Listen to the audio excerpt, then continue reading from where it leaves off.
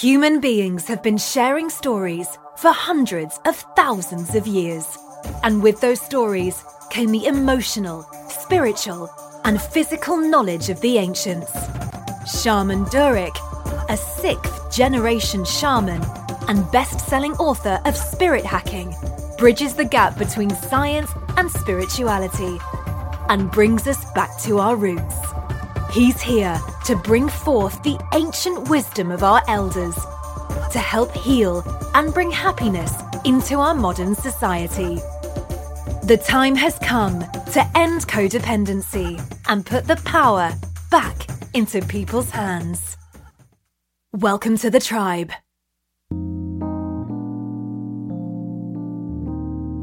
What is the shaman school? No, you're not going to be studying to pursue a career in shamanism or to bang a drum. The definition of shamanism is one who understands relationship. The shaman school offering reminds you how to have a better relationship with things and how to nurture these relationships, whether it be with yourself, the food you eat, the people you meet, your ancestry, community, the global community, animals, nature, and so forth. My goal is to demystify spirituality, to add a bit of science and understanding of how things operate in the energetic planes. The shaman school's no-nonsense teaching explores all faculties of experience, from the physical, the emotional range, the mental capacity for information, dialogue, lexicon, energy, perception, awareness, how to understand the energy of currency, and so much more.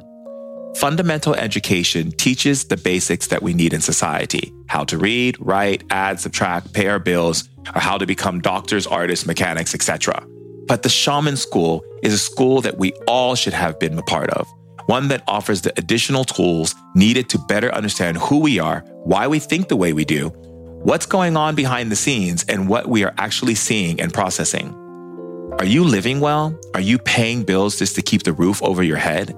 Are you in a relationship but not fulfilled? Satisfaction cannot be lowered anymore by the inability to recognize possibility. Living well means fulfilling your ideas and your goals and your dreams and having the best time doing it. In the shaman school, I've extracted the best from all of the world philosophies, religions, spiritual teachings, and theories, offering a juice without pulp that will empower your life. The shaman school invites you to a world where you're able to seize the tools of understanding, where you're able to have fun and have more because you deserve more. Go to shamandurek.com and click on the shaman school for the first step toward ultimate happiness and an understanding of your truest self. Let's make things easier and not harder for our life. We deserve that. See you soon.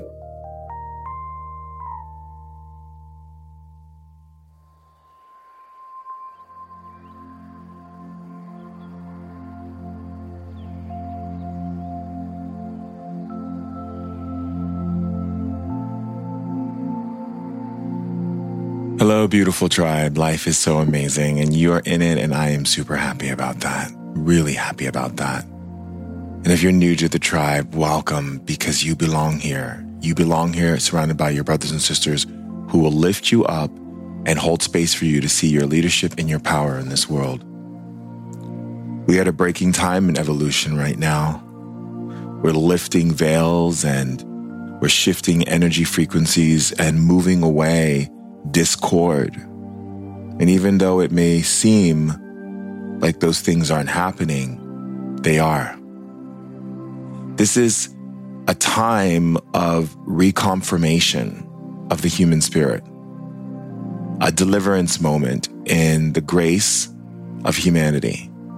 You see, there is this structure that was built a long time ago that uses fear as a propeller or a momentum or even a threat to humanity to keep progress and to keep people following the rules and staying in what the system tells them to stay in, or who to be, or how to act, or how to think, or what to believe about themselves.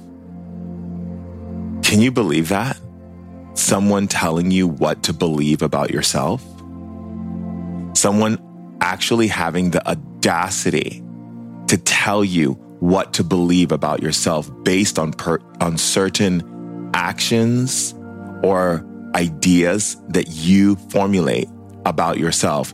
They have a box, a rule, and a limitation waiting for you just by you thinking about who you are. When in fact, there is no box, there is no rule, there is no label, there is nothing that defines you ever. It never can. The moment you do, the moment you connect into something far worse and far degrading. Because you see, the degrade happens over time. It's how you make your choices and why you make your choices in life and how you tell people who you are and what you'll do and what you won't do is all governed by a system that's created all of these rules and conditions that they want you to identify with and put yourself into so that they can then classify you and manipulate you through that box.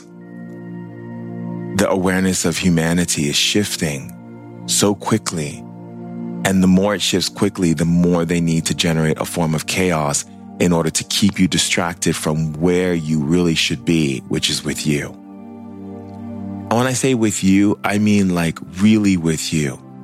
Like really identifying these structures of limitation and fear and labels and ways that you've identified yourself to the world, to your family, to your friends, to the people around you, so that you can feel loved and accepted.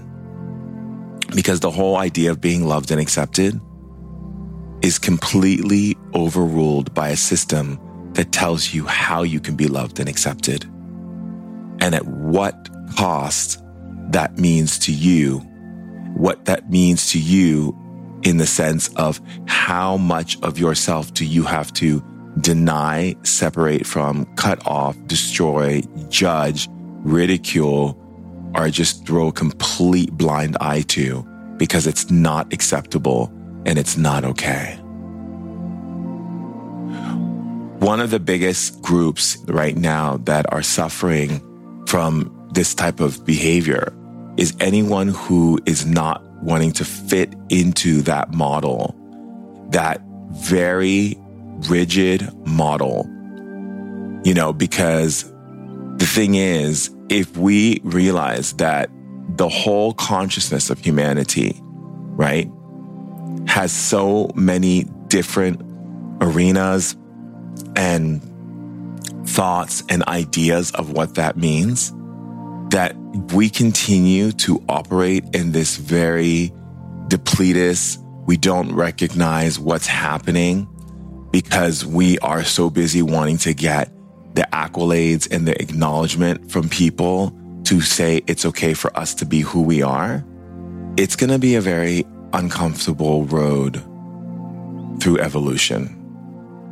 Very, very, very uncomfortable.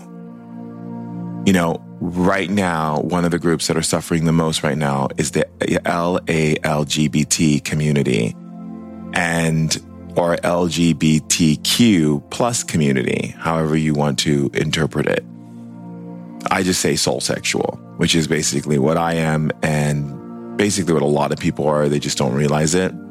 But basically, soul sexual means that you don't fit into a box about what love looks like. Love has many levels of involving the structure of life that is much more based upon the freeness and the limitlessness of one's human being. The moment we classify ourselves as something, like some people would love to classify me as bisexual because it makes it easier for people to understand me. So they'll say, oh, he's attracted to men and he's attracted to women, so he's bisexual because that's what the system says he is. The system can't define who I am. The system can't decide what label to place upon me and that I have to accept because that's what the system says, or that's what some scholastic doctor has now referred to it as, or some psychologist, or just some brain person who thinks they have the right to create labels and boxes and limitations for people based upon their identity. I get to create that myself, and so do you. But there are still people on our planet who attack people for being different. We have so many kids right now who are committing suicide, being thrown out of their homes and told they're ugly and stupid and dumb and freaks and everything. And they're not. And you know what? I'm sorry. I can't stand listening to religious people tell people who choose to be with the same sex that they're broken. That they're broken, but you're okay because you believe in Jesus and you're going to go to heaven. Newsflash, you don't go to heaven because you believe in Jesus. You go to heaven because you learn to love unconditionally, not because you believe in Jesus. Jesus is the way they say, Jesus said, I am the way, and only person who can come to heaven is through me. He didn't mean through him in the sense that you actually become and follow everything he says. What he means is through him is through the love, the unconditional love that he held down on planet Earth, okay? Where he emulated that energy as a possibility in the face of tyranny, in the face of adversity, in the face of haters and enemies and people who wanted him killed, still being able to step in that place of unconditional love and say the words of, forgive them for they know not what they do. Well, you know what? It's true. They don't know what they do, but now there are people who do know what they do. And I'm not going to make excuses for them anymore. And I encourage you not to either. But it doesn't mean we have to get angry about the situation. We have to get intelligently smart about the situation. We have to get creative and proactive in the sense of realizing that every time a human being is killed or hurt because of their sexual orientation or the color of their skin or the way they choose to observe God or the way they dress, the whole thing, right? And we are okay with that, or we don't speak out about it using our resources, supporting, volunteering, being there to support people and help them feel loved, help them understand how they can love themselves.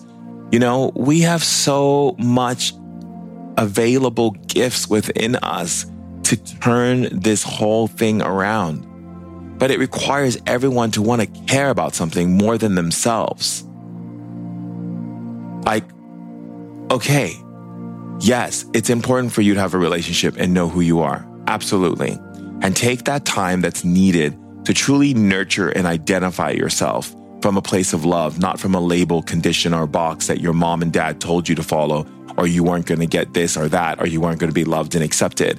If you're basing your identity on things that you thought were you because that's what you were put into, because you didn't want to be laughed at or judged or any of these things, and that's not you. If any part of your being is restraining, withholding, or restricting you from being who you are because you're afraid of judgment or afraid of not being liked or afraid of being ridiculed or afraid of people hurting you, attacking you, or pretty much just ostracizing you and disconnecting from you and alienating you because of some aspect of your being that they themselves feel threatened by, and you're doing everything you can to get them to like you and accept you and approve of you and want you and choose to have you be a part of whatever social group or family that you're in, that is going against creation. The greatest sin against God is not the sin that people talk about in religion. The greatest sin against God is to sin against love. Because every time you do something to yourself or to another person, you're literally sinning against God, because God created everything through love. So the greatest way to show your creator love is to love what creation created. The trees, the flowers, the birds, the honeybees, the everything, right? And there's some things like creepy crawly things that I'm still learning to process in my being like, I love you unconditionally and I'm not going to kill you. I'm going to just take you out and throw you back into nature. But the thing is, we have to get to a point where we are able to truly understand that you can't live on a planet where you don't feel safe to be you. Period. Like, it's crazy. Like, you can't be who you want to be because you're afraid that someone's going to judge you. Because life is based on experiments and experiences. Experiments is things that you venture into to experience, so that way you can have that be like, oh, I know what that feels like, or oh, I've had that experience and I realize that that doesn't really feel great to me at this point in my evolution. Doesn't mean it's going to always be that way. Or it could be, you wanting to have an experience, and so you go through that experience. For me, my life was always about doing things that I've never done, or doing things that made me uncomfortable and leaning into the things that made me more uncomfortable. And I realized that how much power I would get by confronting my belief systems that the world set up for me, ideas and structures that were placed upon me, what they would call the taboos, or the things that you don't do because you're not supposed to, because society says so. Well, guess what? I loved breaking those rules, because when I broke them, I felt like, yay, I'm breaking a really big rule, or I'm getting away with something that someone said I can't do. I'm actually taking back my power, and it feels really, really good. And not only that, but I've enjoyed those experiences. I enjoy my experiences, and my experimentations that I've had, because I get to decide what feels good and what doesn't feel good. And if it feels good, I'm pretty much okay with it. The thing is, I look at it from the state of, well, people can say, oh, well, does drugs feel good? Well, they did. And there was a time when I enjoyed them and they felt really, really good. But then there was a time where I realized I don't need to be disorientated and I don't need to be inebriated to be able to have a good time and to function and have conversations with people at parties, at events, and different social gatherings that I choose to attend. I also know that in the process of that, I don't also need to get caught up in the part of me that feels like I have to do something because everyone else is doing it. Because that's also not real. And that also doesn't generate a real source of power and strength in who I am. If I'm just doing it because everyone else is doing it. Everyone else is going to march. Everyone else is going to do this. Everyone else. Anyone else. I'm remember in Sesame Street where you had the odd man, everyone was doing the same thing and I'm the one doing something completely different. That's more me. And secondly, I don't have a problem with people's affection and energy. People can come up and hug me, hold me. You want to give me a kiss on the cheek? You want to give me a kiss? Of course, with the whole coronavirus, we're not going to be kissing each other. But the point I'm making is I don't have those types of fears. I don't walk around the planet with a bunch of no's in my pocket, on my sleeves, on my shirt. I don't walk around. I'm more of a yes person, a yes and yeah and sure. And yeah, I would love to go skydiving even though I'm afraid of heights. And yeah, I'll do that. You know what? It sounds a little bit crazy to me, but I'll do it. I'll give it a shot and see what it's like. Because to me, this is my life and I get to enjoy my life how I want to enjoy my life. And I'm not going to have some system, some matrix dictate to me how I get to enjoy my life. And I would say for you the same. Even if your parents or your friends or people are expecting you to be a certain way because of the fact that they themselves cannot handle change or can't handle you doing things that they're not doing, so it makes them feel threatened by your power or by your expression because of the fact that they themselves have put themselves in these little boxes and are scared to be judged and scared to be looked at any way different than the way they were told to be looked at from their parents and their parents' parents and their parents and yada, yada, yada. I think you got the point. The point I'm making is that my father, I remember him saying to me, we were driving in San Francisco in his Mercedes, and there was a car next to us with two guys, and one guy had his hand in another guy's leg, and my dad said, don't look at them. They're gay. I don't want their gayness to rub off on you. What are you talking about, Dad? How can their gayness rub off on me? Just by you saying that to me has now made me curious about what is this thing called gay that you talk about? And what is this thing that can rub off on me? And can it rub off on me? Is it something real? I probably would say that if God put a tree of apples in front of me and was like, everything in the garden, you can eat all the grass and you can eat all of the roughage and you can have those nuts over there and I can have all these different things, but you cannot eat that delicious, juicy, yummy, plump apple that's sitting on that tree that when you bite into it, oh my God, do not eat that. Okay? I would have been with Eve and I would have ate that apple, especially if God was like, that apple will allow you to see everything that I see and more. I'm like, yeah, that's a no-brainer. It's almost like you're saying to me, eat the apple, fool. And it's like, I gave you all the hints. I didn't tell you anything else in the forest or anything else on the land was this juicy, yummy, plump, delicious, like all-enhancing, life-enhancing, gives you the powers beyond powers and gives you the ability to see what I see. Don't eat that. Really? But you can eat that dry grass and you can eat all those dry herbs and all those different things and all that's available to you, but don't eat that tree with the apples that has that glowing beam of golden light on it, that with angels dancing around it and smiling and laughing and, don't eat that. Don't even go near it. Like, don't even look at it. Like, don't look at it. Well, you know what? I would have ate the apple. I would have been sitting there with Eve, eating that apple, being like, oh my God, Eve, this is amazing. This is the best thing ever. And you wonder why women get to bring life into the world, because they ate the apple. They knew what was up and they get to bring life because they earned it. They earned the ability to utilize their vessel to bring life, not because of what the Bible says, where they were punished to suffer and pain and toil upon the earth. And no, they were given the greatest gift ever, which is to bring life. I don't get to bring life in my body. I don't get to have a seed go in my body and form a baby, that a life form with a soul and its own intelligence and everything, and that my body is it gets to be the body that it grows through and eats from and learns from and builds its epigenetics from and all these different things. Like, I don't get that. So, hey, I would have eaten the apple, truly. So the thing is, I'm not going to be like, oh, I wouldn't eat the apple. Oh my God, I'm such a sinner. No, I'd eat the apple. I'd probably eat the whole tree. I'd be like, one apple is not enough. So the point I'm making is that I'm not here to follow people's rules. And you get to decide every single day what rules you choose to follow and why. And why are you listening to what people are telling you about yourself and how they're telling you who you are and what you can achieve and what you can be and all these different things?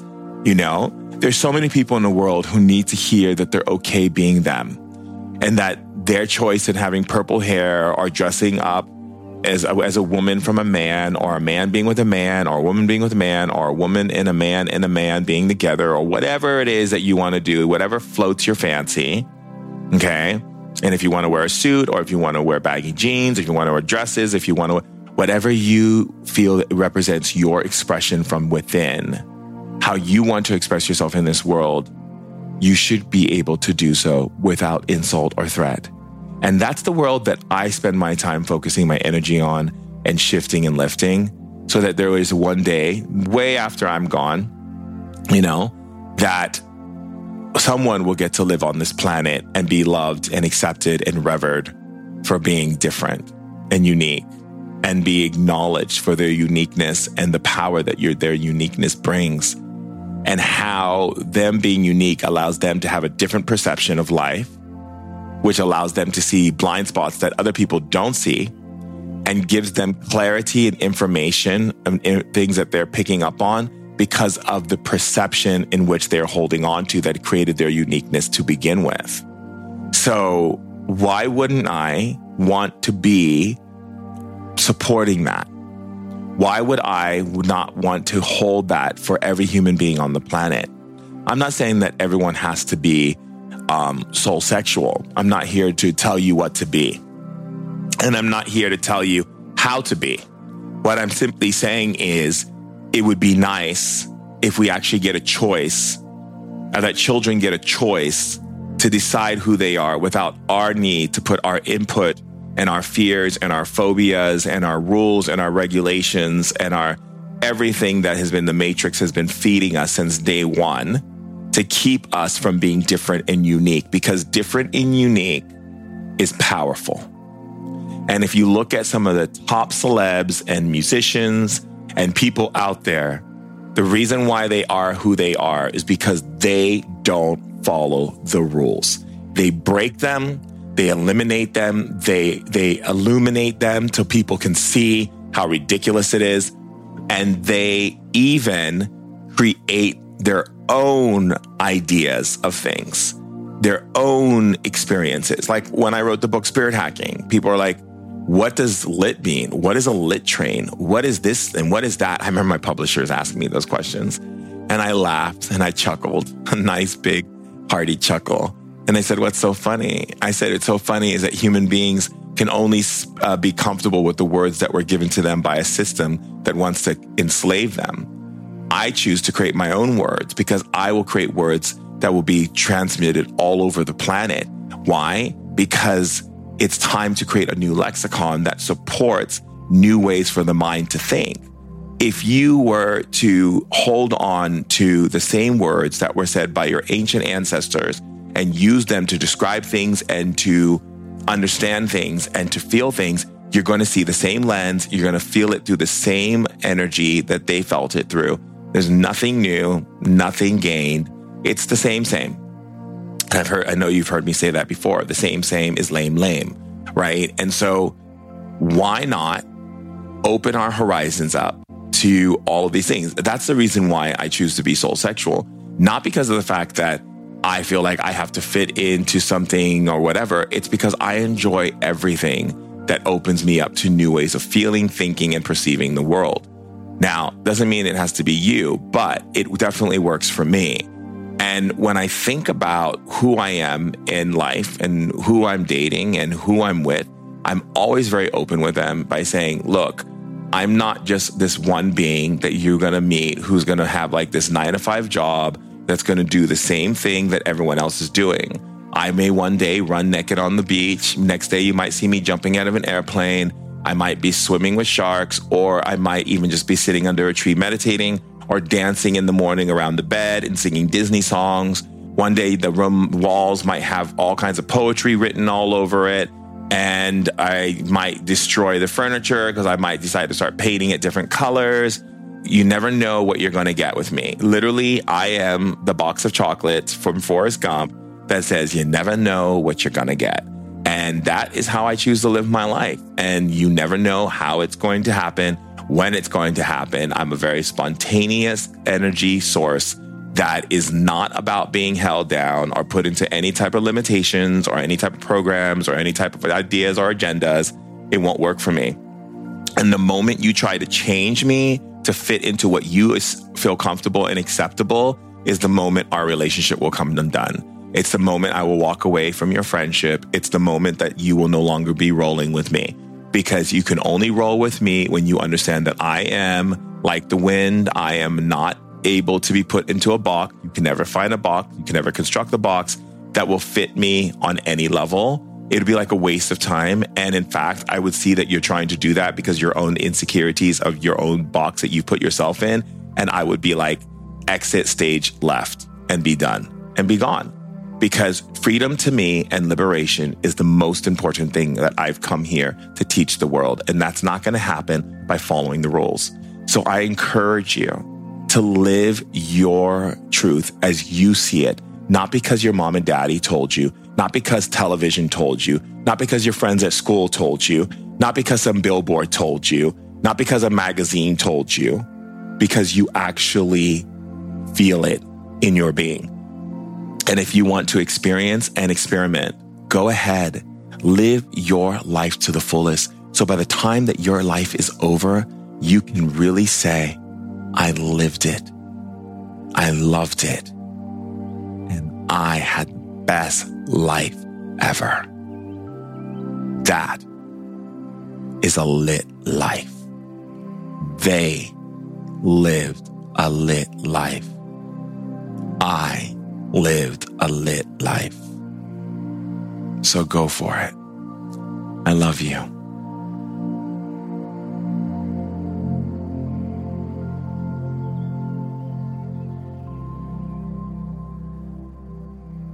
Hey, Tribe. So the Tribe wants to hear from you. And I know a lot of you are talented out there in music and poetry and recipes and ideas and just, things that you want to share with the Tribe.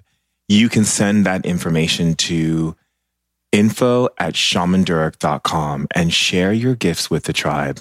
Love you all and stay lit. This week's Tribal Share features Vanessa Hutchings with a poem from the new book, A World Like Mine. You can find her on Instagram at Rainbow Mermaid Girl, at RAINBOWMERMAIDGIRL. Enjoy.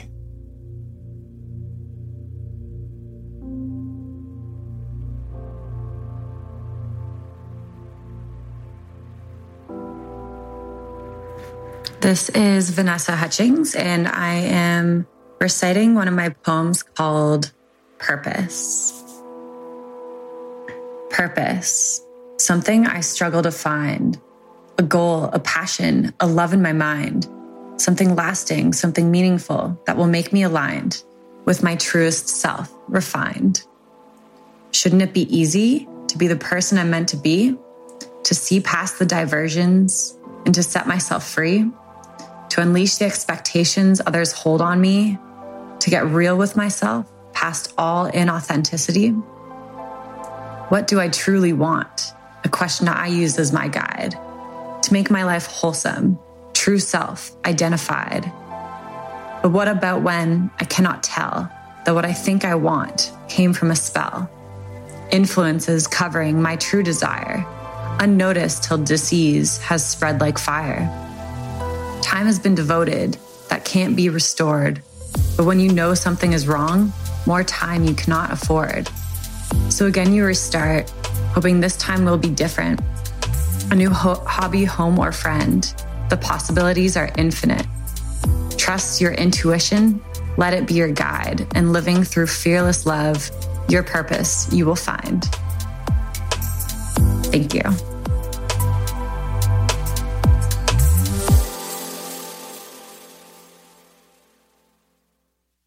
Hey, Tribe, we're going to take a short break to hear from one of our amazing sponsors, who is Lit Verified.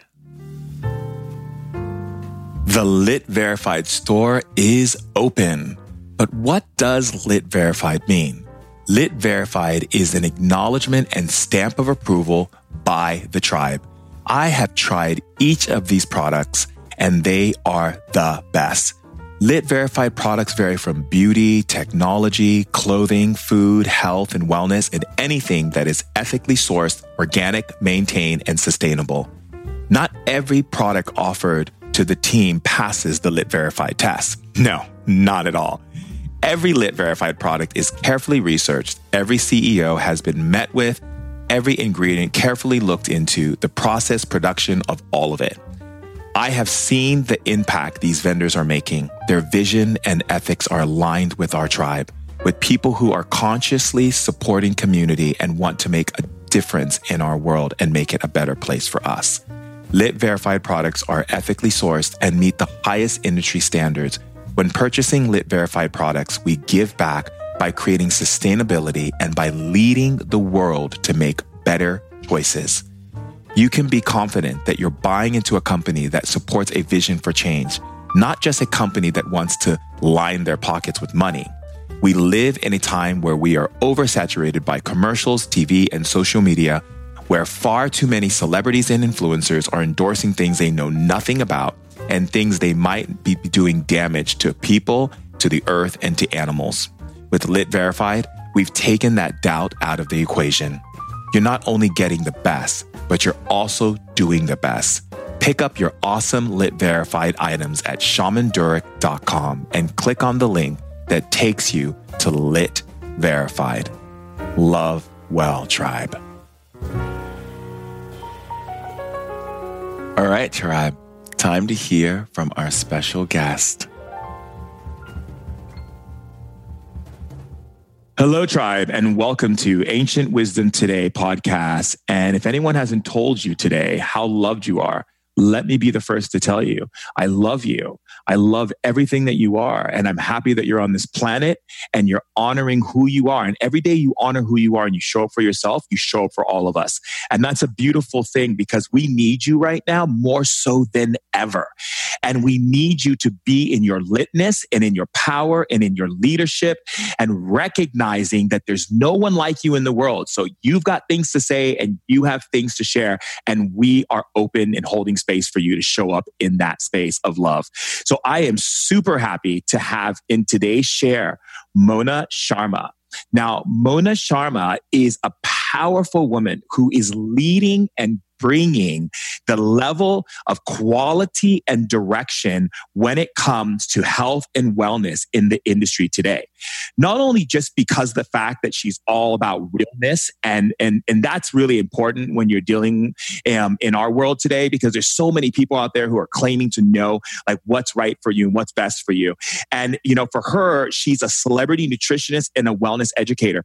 And even in the idea of knowing that, it is the beauty and the essence of having a woman who is strong in who she is, bringing forth knowledge and wisdom to help us up-level our health, our mind, and our body together. Thank you and welcome, Mona Sharma, to today's share. Hello, my hands are over my heart. Thank you so much.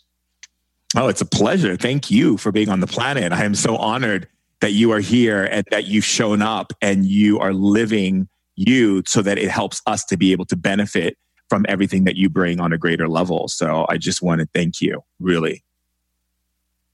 I could say the same about you. Thank you for this platform. Thank you, my love. So you are inspiring the health journey right now to put the understanding of holistic healing into the minds of people as an everyday lifestyle choice. What do you feel has been some of the things that you've noticed that has been taking people away from that? And how do you bring people back into that in an authentic and organic way? Yeah, this is a great question because I think when people hear that I'm a nutritionist, ultimately they think that it's all around food. And I can honestly say that food is really the platform to open up whatever these imbalances are. And I call it noise. You know, when I speak to people about the symptoms that they're experiencing, whether it's anxiety, worry, tension, bloating, gas, irritability, heartburn, weight gain, low sex drive, insecurity, you know, hands usually in the audience go up. And, you know, from an Ayurvedic perspective, we call this accumulation. Accumulation from not feeling nourished, accumulation of too many, you know, things in your lifestyle that aren't fulfilling to you. And ultimately just not paying attention to the symptoms, right? So if any of these symptoms have resonated with anyone listening, ultimately you have to ask yourself, are you ignoring these symptoms? They're whispers. Our bodies are these like magical things that are communicating with us all the time, but we don't necessarily listen to those whispers. And over time, those whispers, they turn into screams as they did for me. That's what, you know, it's probably my gift now, but which aligned me with this work. And ultimately that led to addressing that you cannot heal a body that you don't love, right? You have to pay attention to what needs nourishment instead of this idea of what needs fixing. And so to answer your question, I think that there's a lot of distraction that's happening. And so in this time, especially with this, you know, pandemic, we've all been called to tune in, right? Tune in. What is the noise that's been happening? What's really important? What are the priorities? We've been called into our homes, and truly our houses are our bodies, right? This is our home. So what is your home telling you to do? We get one home, one body for this life. What is it asking from you? Pay attention to that.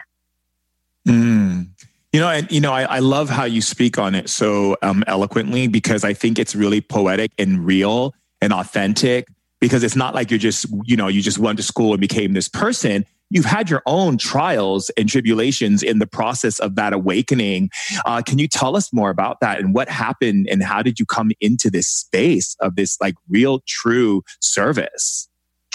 Yeah, so it was really interesting. So I have to take you back a little further so that you really understand the scope. So My father is Indian. He's East Indian. My mother is Danish. I've only ever known my mom to suffer from debilitating autoimmune disease, so rheumatoid arthritis. But with my father's insight growing up around Ayurveda, this science of healing the body, he would take us to live at an ashram. So ashram living, basically, it's a spiritual center where you focus on the healing power of food, movement, mindfulness. And I can honestly say that our summers living at these spiritual retreats was where I saw the power of mindfulness to heal the body. But the interesting thing is that I threw this all out the window growing up. So, waking up at 5 o'clock to meditate with your father is not necessarily enjoyable as a teenager. So who knows if I was rebelling or whatever it was. It just was not interesting to me.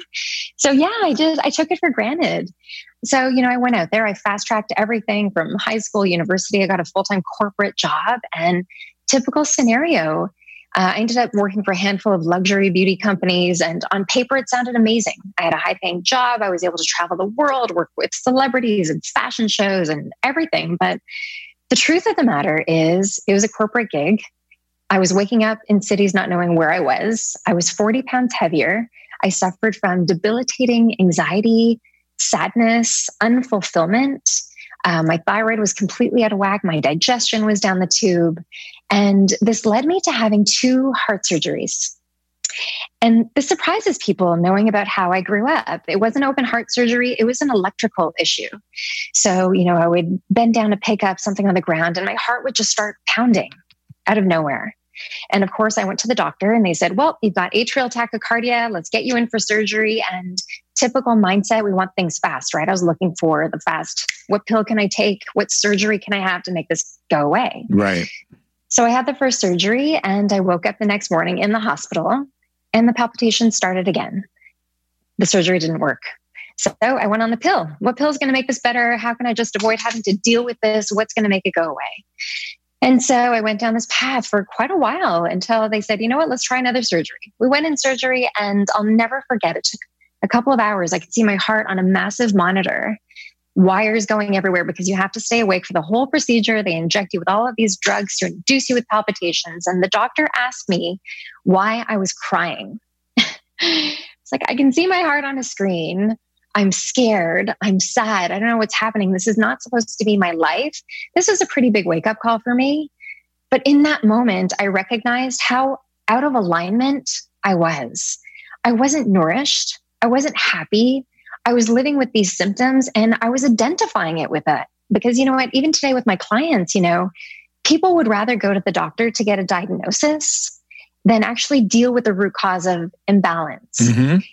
And for me, this imbalance has started from when I was a little girl. I was sad. I didn't grow up in the most happy household. And over time, it just accumulated to the point where it manifested in my body. And unfortunately, or fortunately for me, it had to go, to be pretty drastic. But this is what called me to throw in the towel, quit the corporate gig. And I went back to the ashram, this time in the Bahamas. And I lived there for 2 months. And I went back to my roots and I shut down the noise. And while I know that escaping to the ashram isn't really possible for everybody, here's what I can tell you about ashram living. Ashram living really is about showing yourself fierce compassion and kindness. I don't really think it's ever been about finding yourself. It's about peeling back the layers of imbalance that you've added over the years that are blocking your true light from shining out to the world. And the reason why the schedule was so strict, as I mentioned before, between waking up and meditating and chanting and breath work and yoga and eating healthy food and the cycle every single day that drives you crazy, what that does is it focuses on, shutting down the noise that exists in your mind. Routine is something that allows you to kind of really stay the path. It doesn't allow your mind to go haywire. And so this is exactly what it did to me. So instead of trying to escape, because you don't have to do that, what of these pillars can you bring into your life? I say, bring the ashram to the city. I ultimately believe that if we use, food as medicine, the movement is the therapy part. And of course, mindfulness, it's mindfulness truly that brings us back to the path whenever we're out of balance. It's beautiful what you're talking about because, and did you have seva when you were in the ashram? I did, yeah. Because you know, as you were talking, I could feel the energy that still emanates from your being of your experience in the ashram. Because once you go into an ashram and you create and you go into seva and you go into realizing, a lot of times people think they're actually finding themselves, and what they're really finding themselves is the path to true devotion.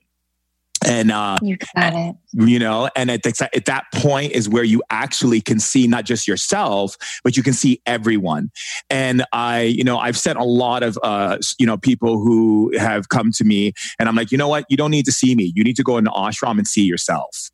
And literally, what I love about what you're talking about, because if we go back to your experiences, you know, what came up for me when you were speaking was your mother. And it was this energy of being in the womb when your mother was operating in her behaviors, and the consciousness of the withholding and the suppression and the energy of sustaining, which is then creating that within your blood flow in your heart, in the way that your pulmonary valve, in the way that your electrical system is being built and being formed. And then you go into modeling, and I was looking at that, and then you go into that world. And I've been in that because I took a break from shamanism in my 20s. I got picked up for a model as a model. I went to New York and did all the shows in Paris and New York. I was with Karen Models. And I can tell you, it was a very vacuous experience for me. On some levels, I loved the beauty and the art and meeting amazing people, but starving myself to fit into the clothes, eating really bad food because I'm starving for so long. And then we go on this smorgasbord of eating, and then we feel bad about it because we want to get skinny so we can make money and get work again. And then, and then going to the parties, and, it was just, it's a lot.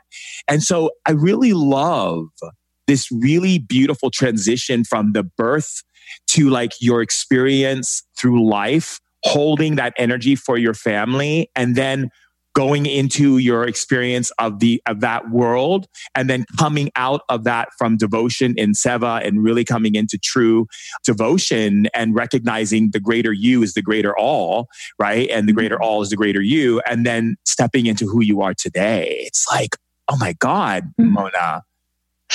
It is so beautiful that you picked up on this.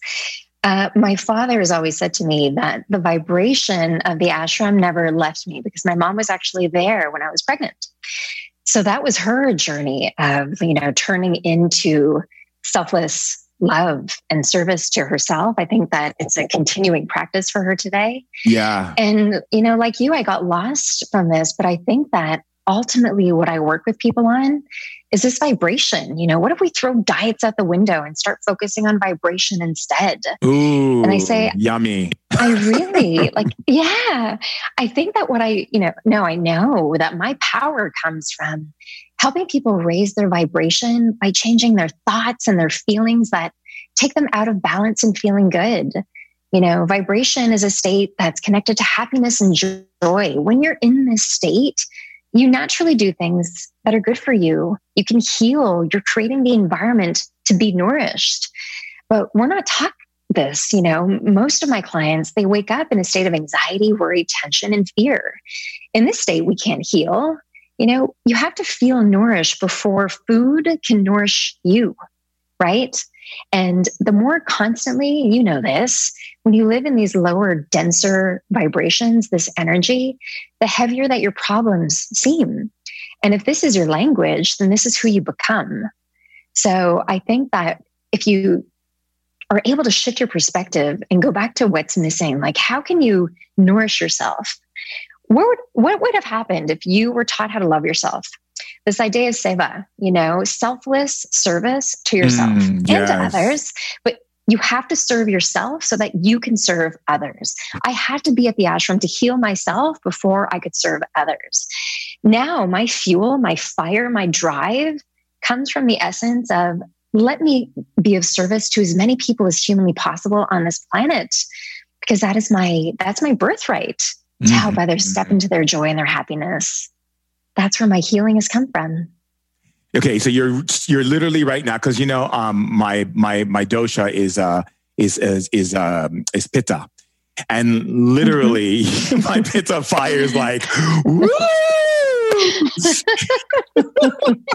Yes. Yes, because because when you speak life into words. And the reason why I say that is because shamanically, the consciousness of evolution is governed by the words and the codes in which they speak. And that words and codes then define the world in which they perceive. And then what they perceive is what they actually allow. And then what they allow is how they interact with their reality. And so it's what's so fascinating. And what you said is that you're actually speaking the things that I learned from my tribal lineage and my family and shamanism, is that what you just said was so beautiful. It's exactly that.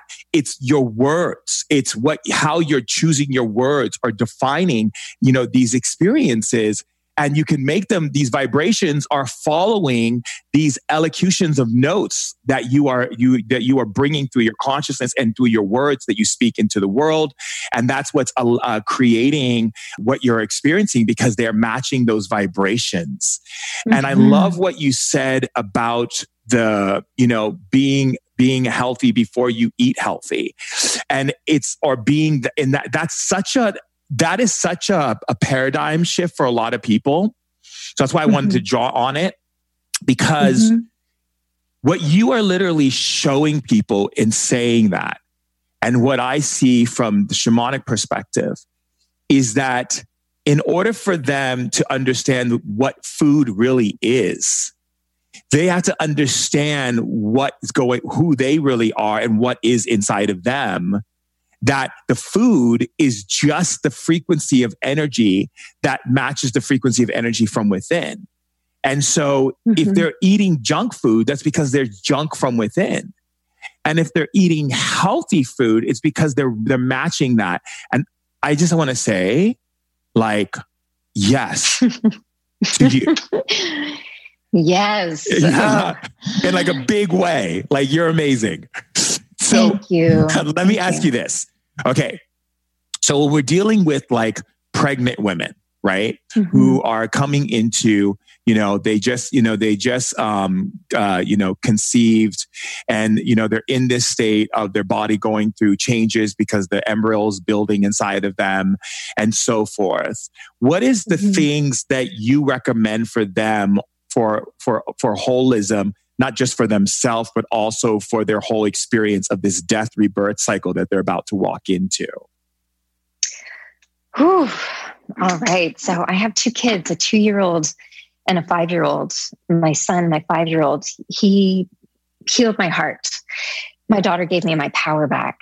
So although it's tempting to get caught in all of the things that you should be doing and shouldn't doing, should this be happening, and the worries and the fear that come up with pregnancy, is look for the lesson. Get connected to the spirit, and going back to that word vibration. How can you harmonize with your baby? Take a closer look in the feeling behind all of it. Outside of the nausea and all of the physical symptoms that come up, what's the beauty that you can find in the experience and the lesson? You reuniting with this soul spirit inside of you is, I really believe that your children choose you. Begin this relationship when they're in utero. Can that lesson start there? Is there something that you need to learn for you to show up more fully every single day? And for you to tear back all of those layers of imbalance for you, I am really attracted to the biological and the physiological effects of our emotions, and really how stress plays out on the body. And, yes, this has to do with your lifestyle and your dosha, and this changes as you're pregnant, but your body is going to respond to your thoughts, right? I think that, with our bodies being these miracles, my God, if you can birth a human, you are a miracle.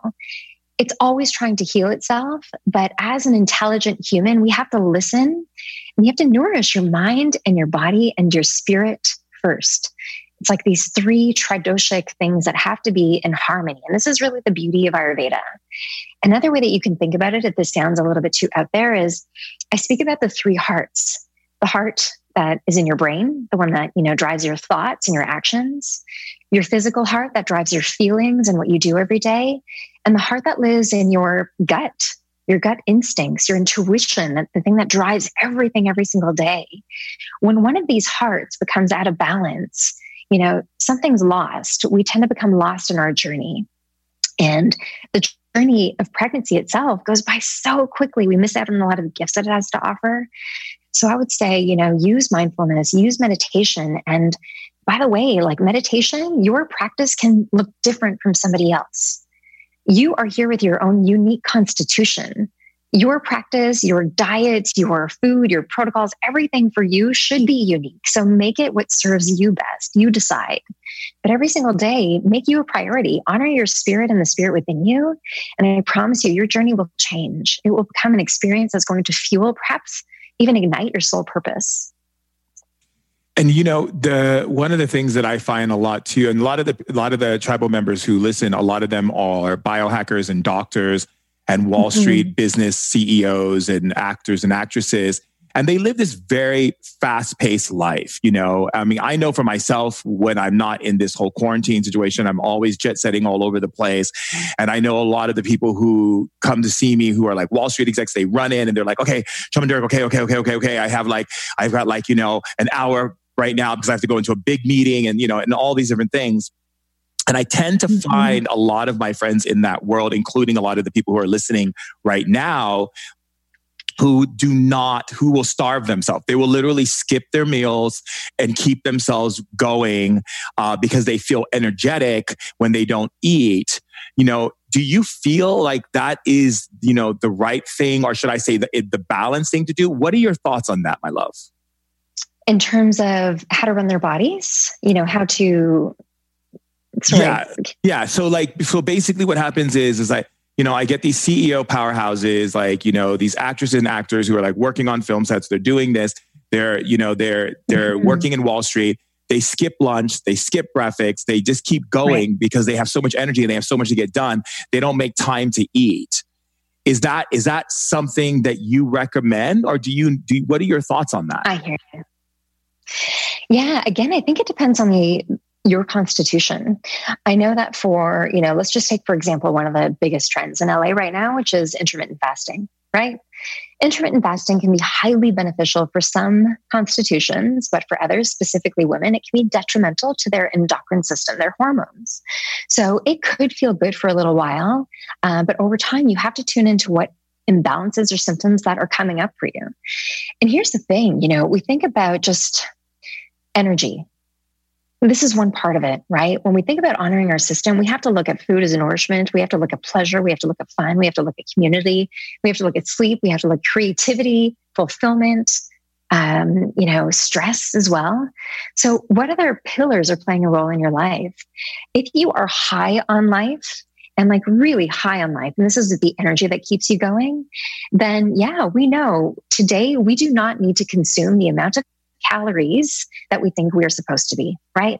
Some constitutions do best if we were to go back to our ancestors. We're not eating breakfast, lunch, and dinner, specifically not breakfast, snack, lunch, snack, dinner, maybe another snack. This is a burden on our body, right? So to answer the question, I think that what fuels your fire? If you're high on life and there are no obstacles within you, no blockages within you, then do what fuels you.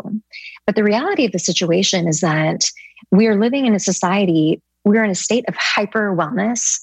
I mean, everybody knows what to eat. There are so many diets out there, so much advice. The internet right now is so loud with advice and tips and tools and everything. And yet anxiety-related disorders are on the rise. Disease are on the rise. Different types of cancer, autoimmune conditions are on the rise. Well, why is that? We have to pay attention to the spiritual features, the mental imbalances, the fulfillment that we have in order to live a life of greatness, right? And avoid striving for perfection. I have one client who, like a bragging right. I fasted for 18 hours. I did it 18 hours, 3 days straight. It's like, okay, well, did that really make you feel good? Did you feel like you had fuel?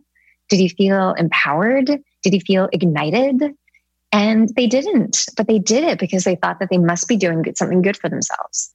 Well, who told you that? The internet? Or did your spirit? For me, it took looking at how my ancestors ate. So what's interesting with me growing up is that half of my side, my Danish side was meat and potatoes. My father's side was this, Indian vegetarian style of food. when I went strictly into this, Atkins style of diet, which was more heavy on the meat side and fats and stuff like that, that's when I was at my sickest, right? When I honored my roots and ate foods that were nourishing, easier to digest, full of spices and stuff like that, that's where I felt honored. So to answer, really, I think that what you do is going to change based on the demands in your life at that time, but stop trying to look for a system, because I promise you that system is probably going to change. Yeah. For me, I'm an OMOD. So I eat one meal a day. Mm-hmm. And I used to eat 3 meals, but it would make me super heavy. And I noticed that when I eat anything past 4 o'clock, I feel miserable. So I started to eat my food around the afternoon time, and I feel fully energetic all the way into nighttime and before I do my rituals to get ready for sleep. And it's interesting because a lot of people will say, oh, I want to go on the OMOD. And it's like, I keep getting this message that comes from Spirit that's like, it's not for everyone. And I'm so glad you spoke on that, because I feel like what happens is today is that we have all these trends and all these things being thrown at us, from like television to billboards to what celebrities doing this and who's taking this and who's drinking that.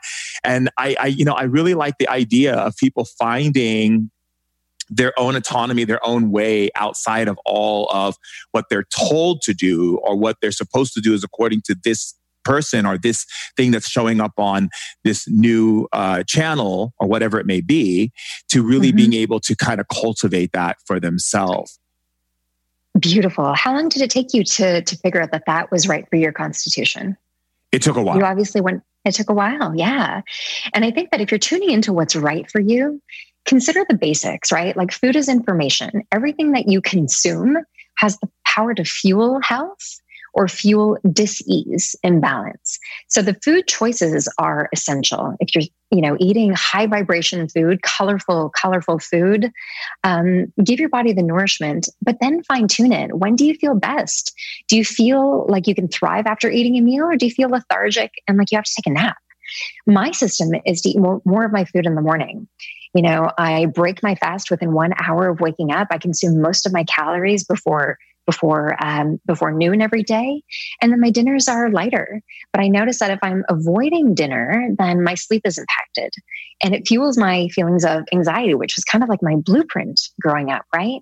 So look out for the habits that were instilled within you as a child growing up versus the habits that are going to fuel the person that you want to become and what you want to achieve. There's a very big difference, and expect that this is going to evolve. Ayurvedically speaking, we change our diet with the seasons. Your body's always literally changing as we speak right in this moment. So accept and honor that it could shift every single week, but honor what feels good in that time and lose the judgment. Because I think especially, for women, we have this judgment around shouldn't have done that. Shouldn't have eaten that. Why did I do it? And the guilt that we carry around this food, it's almost like the guilt is worse. The guilt is worse than actually eating the piece of, cake or chocolate, whatever it was. Just enjoy it if it feels right. Yeah, well, are they really eating the food or eating the guilt is the question. Is it that totally? What I mean? It's like what's the real thing that's being eaten?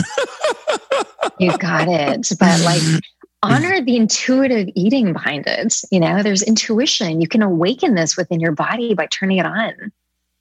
Yeah, it's so beautiful the way that you perceive life. I wanted just to acknowledge that because you really see life in this very, how do I say? It's like you're living in 2 separate bodies. And, it's really beautiful. It's like these two separate bodies are observing one angle and the other one is observing the other angle. And so when you're communicating both from the perspective of like what human beings are observing in their normal life, and then you're communicating from what's going on behind the scenes. And I think that's a really beautiful juxtaposition to be in when it comes to what you do and who you are, because a lot of times, people will go into things and not really understand like who these people are, what they're experiencing in their life, what the world looks like today and how it's, how it's operating, but then not have the spiritual context or the, emotional intelligence or the mental observance to be able to see how these two sides and how they're interacting with each other and what's really causing the problem for people. And I know that you use a lot of things like NLP and all of these. Can you talk about that other aspect of how you bring about this knowledge? Because it's really beautiful and powerful. Thank you. Yeah. So over the past decade, I would say when I first started, I was very much all about finding the diet. What's the right diet for this constitution and that one? And I realized it wasn't working. And I was able to start working with a lot of professional athletes and CEOs right away. And here these people were with, the trainers, the acupuncturists, the personal chefs, you name it. And yet they still weren't waking up happy or with ease every day. And I thought, well, what is that about? Like, you have everything. You've got the diet. We understand your biology. What isn't working? And a lot of it had to come down to with these limiting ideas or beliefs. And NLP became like a really big turn on for me because it allows you to assess your personal belief system. What are the thoughts that you've had since you were a child that may or may not have been fueling you? Thoughts that might continue to sabotage you. Here's a really simple example, and I'll give you one that's a bit more extreme. So for me, in the way that I was trained to eat, both of my parents were immigrants. So we had to eat every single morsel of food on our plate every single night. Even if I wasn't hungry, I still had to finish every morsel on my plate. So guess what I do as an adult? I eat every single morsel of food on my plate. In a more extreme scenario, I have clients who will, look at food as good or as bad, or I can't eat that. That's going to make me fat.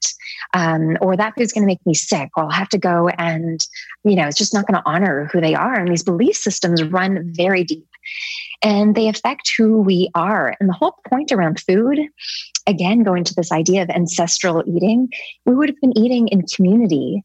We would have been eating food that was blessed. Food that was designed to nourish us, give us energy. Food is information to keep us alive. And yet we look at it as this tool. And this goes for everything on the checklist, right? I have to meditate today. I have to exercise today. I have to do all these things on my checklist. And the messaging with NLP is really to stop treating these things like a checklist and start honoring who you are, your spirit, and your constitution. Recognize where these patterns might have been instilled and decide that you can break free from them every single day. With my clients, I say that every single day is an opportunity to reset. There are peaks and there are valleys. You don't arrive one day. Till this day, I'm still working on what's best for my constitution, dealing with hormonal changes. I think that life is always going to continue to evolve as a journey that it is, but the difference is that, the slogan, you can embrace the journey or you can fight it along the way. And NLP is an amazing tool to really address what those limiting beliefs are that could be standing in your way from enjoying this one vessel that we have, this one body and this one life, this lifetime anyway. Absolutely. I mean, that's what I feel like when I said you have two things. You're like the one part that's like, okay, yes, I'm the nutritionist and I'm telling you what to eat. But the other side is like, yes, I'm also the spiritual nutritionist. I'm telling you what to eat in your soul. And, what nourishment to take in. And it's really profound the way you speak. I'm really in awe of your language. So we have women who are going through certain changes in their life. We talk about, going into menopause and stepping into that change within your hormonal system and how your body is operating. And when people are going through that, it can become a very scary process of, going into that shift in your body with all the hot flashes and, all the things that people who are going through that feel. What do you recommend for them to assist them in this transition for their hormones and how they're operating in their system? Oh, this is powerful. So, the first thing that we want to do is find the doctor, find the pill, find the diet, find the right protocol. And I would say that before you do that, first acknowledge the fact that you are not meant to suffer, right? With these imbalances. We're not meant to suffer with the hot flashes. We're not meant to suffer with the negative self-talk that comes around with it. The first thing that comes after the changes are, the self-talk around, I'm so fat. Why did I do that? Why do I look this way? Why is this so hard? And with these we call it thought power, right? The power of your thought that's communicating to your body. Create the environment, create the vessel that can thrive first. And that first has to begin with the power of your thoughts. How can you fuel your mind every single day to step in alignment with healing? And then you can use food as nourishment. And when it comes to the foundation of what your body needs, I think it's quite simple. Look at what the earth gives us. The closer that you can eat from farm to table, the more nutrient dense, the more vibration, the more vitality, life force that food is going to give you. So focus on the foods that are going to give you life in an area that might be feeling like you are depleted or drained. And then there's this fat topic, right? It's not about going keto. You don't have to go keto. You don't have to go on a diet, but look for good quality fats. Are you getting the avocado and the good quality oils that make you feel good, that aren't processed? Go for fewer ingredient labels. Go into your cupboards. If there are any ingredients that exist in your house that you do not understand, if there's packaged processed food, and the way that I really use this as an analogy, it's dead food, right? Food that's plucked from the ground versus food that you have to open up a box and a package from, living versus dead. Fuel yourself with living foods. And, there's an institute called the Hippocrates Institute that's really all designed around healing. And they use the life force of green foods, right? So this idea of using green juices, that's one of these trends that I can really agree with. Nourish yourself with green juices every day if you find that it's really hard to eat them. But what this will do is help you honor the ecosystem that lives within you. So if we were to talk, I would really spend quite a bit of time talking about gut health. Yeah, that's what I was heading to, actually. Yeah. That's great that you're talking on it. Yes. So our gut, 80% of our serotonin, our immune system lives in our gut microbiome. And when we're looking at our ancestor, the quality, the function of our gut microbiome today isn't what it used to be. And this is why I believe women are symptoms of PMS and menopause today are so exasperated compared to, our mothers and great grandmothers and so on. So we have to optimize this ecosystem within us. It's trillions of different types of cells. So I know that you're hearing tons of trends around probiotics in the media, the probiotic drinks and the foods and the this and then that. Probiotics are great, but understand that there are trillions of types of strains that we can use, right? So use a probiotic on variety, but if you want to optimize your gut microbiome, there's two things that you have to do. One, mind your mind. This gut-brain axis is so important. Your body cannot digest or metabolize the nutrients from the food that you're eating when you're in a state of fight or flight, stress, right? Do we have stress? Most of us do. So mind your mind, manage your stress first, and then optimize, right? Re-inoculate the gut with what it loves. And this is prebiotic foods, things like jicama, garlic, ginger, artichoke, fennel, really fibrous foods. And the analogy that I use with eating the rainbow, when we look around, these fibers, these different types of fibers that come from whole foods and vegetables, that's the prebiotic that becomes the food for the probiotics, the good bacteria in the gut. So instead of focusing on the probiotic supplements, always use food first. Optimize the prebiotics to ignite the food to really optimize the gut microbiome. Yes, I love how you went into that and you segued into the gut health, because that's actually how I really was wanting to bring some questions about the gut health. And since you brought that up, I want to go right into that. So when it comes to the gut health, what are some of the things that people should avoid that actually ruins their microbiome and actually makes it imbalanced? So I really think that if I were to look at my situation, if the heart specialist that I had seen had told me to go back and deal with my gut first, that things would have looked very different for me. I had grown up in a house where we were just walking on eggshells. There was a lot of tension and stress. My parents were, great people, but there's just a lot of tension. And I remember going to school as a little girl with stomach aches, and I just couldn't explain it. This was anxiety. Anxiety became my baseline learned behavior. And as adults, and I think especially today with this pandemic, when we're living in the state of unknown, it's fueled. So manage your stress and your anxiety, because science is now proving that it's no longer, that quote woo-woo. It's actually a fact that the state of our brain and our gut, they work in synergy together. So even on the healthiest diet, if you're living in anxiety and stress every single day, you are not metabolizing the nutrients that you need from that high quality diet. That's so essential. The other thing that we have to look at for gut microbiome health is obviously hydration. Are you having a bowel movement every single day? When I worked with Will Smith, the biggest question that we got back was, oh my God, I'm supposed to have a bowel movement every day. Oh, I have one every few days. It's like, oh no, this is your elimination system, right? So toxins within our body have to be moved out every day. And I think that for a lot of people, the reason why they think that this is normal is that it's become normal in our society.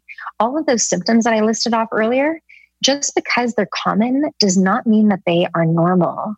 So are you evacuating all of those toxins every single day? We need this with hydration, good quality fiber from foods within our diet, good quality fats to help keep things moving every single day. Those are really, really essential. So managing your stress again, and then looking for the power of food and elimination to keep things moving.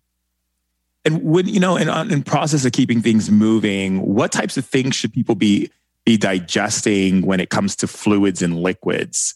Because a lot of people are saying celery juice, and other people are saying green juice, other people are saying turmeric. Like, what would you recommend, Mona Sharma, in that idea of digesting liquids? So I think that variety is key. Make variety your best friend. If you enjoy celery juice, you do it. If there's something about your constitution that's saying, you know what, I need to listen to this and do the celery juice cleanse, then go for it and notice how you feel. If it's not nourishing you and you get to a point where you just overdo it, because I think a lot of people, they'll start one thing, overdo it, they'll OD on turmeric, and then they go into the next, right? What if instead you could keep a roster? So what I do with my clients is I help them build their tool belt of things that make them feel good about themselves. So out on their counters, they'll have, this little tray. On that tray, put the teas that you love that make you feel nourished. Put your favorite honey there. Keep your favorite green, vegetables in the fridge that you can juice every morning if that feels good for you. One of my favorite elixirs every single day, I think that everybody should take in a little bit more Himalayan sea salt. So make yourself an at-home electrolyte drink. Make sure that you're hydrated at a cellular level. So a little bit of Himalayan sea salt, half a lemon, maybe a touch of maple syrup every day, and a really big liter of water. Teas, herbal teas that come from the earth. Maybe you have some herbs in your garden. The fresher that you can get it, the more beneficial that they'll be. And I think that people will be surprised at the impact of tuning into these kind of, nature's cures, right? Nature cure-alls. Yeah. Over time, instead of looking for the quick, fast fix, right? What's the tea to do? What's the cleanse to do? Use these kind of, right now I'm looking at 2 big pieces of cinnamon bark in my mug, because I love cinnamon bark in my tea, which is great for metabolizing blood sugar, right? So me too. Instead of trying one thing every day, keep a roster, but make it look beautiful. There's nothing more beautiful than looking down at a beautiful, bright, colorful plate of food. Nobody could turn down, a great platter of colorful vegetables because it looks great. So create that in your house. Make an area. It might be your smoothie corner or your juicing corner or your tea corner. Call it what you have to, but put those things out so that it's easy for you to create it instead of behind a cupboard where you have to think about it. So you just call that your health love shrine? That could be... You got it. Yeah. Health love shrine. I love that. I love it. I love it. I love it. I love it. I love it.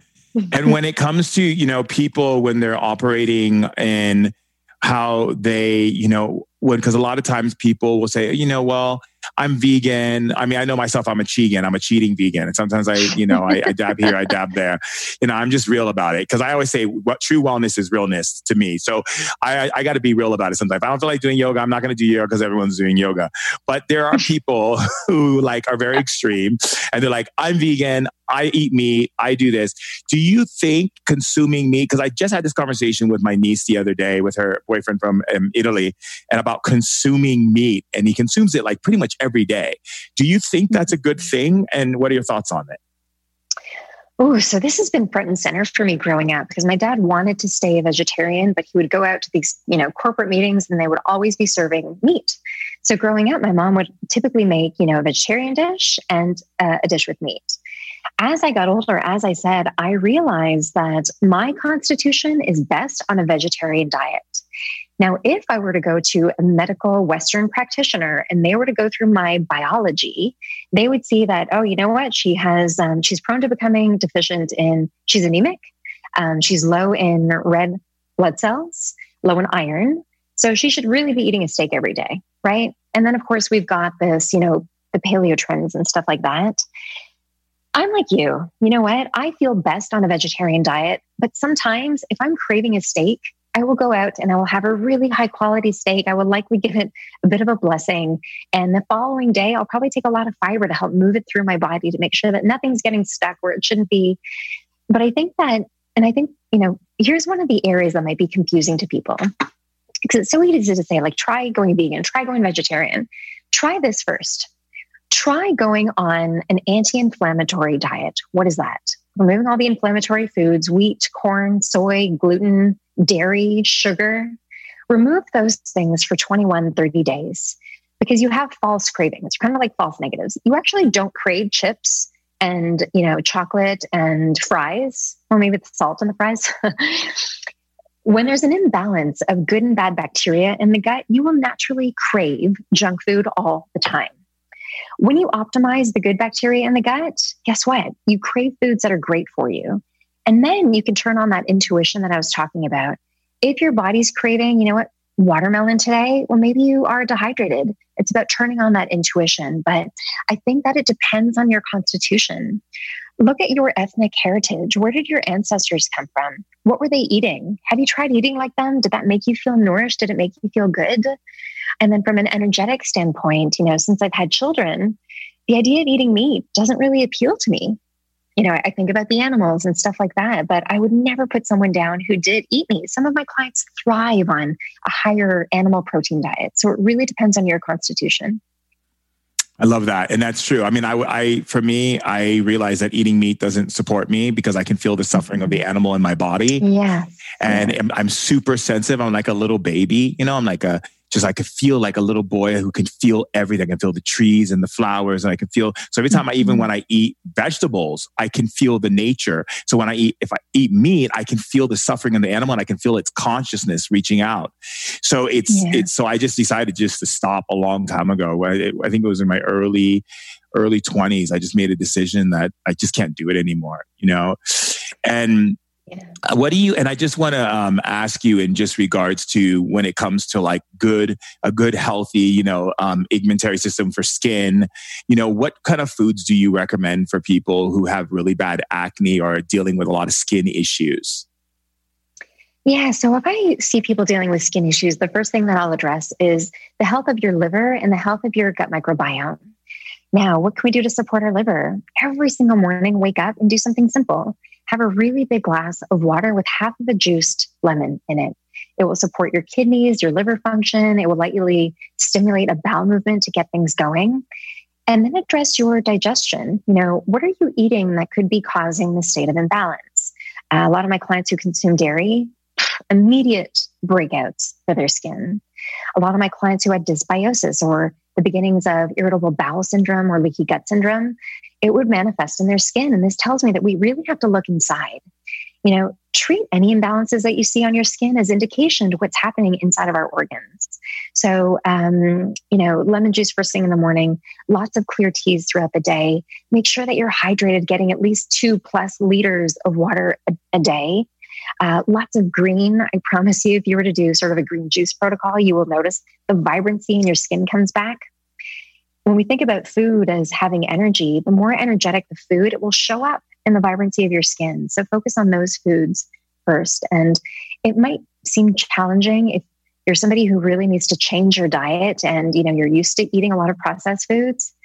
But at the end of the day, if you don't buy it, you can't eat it. It will not be in your home.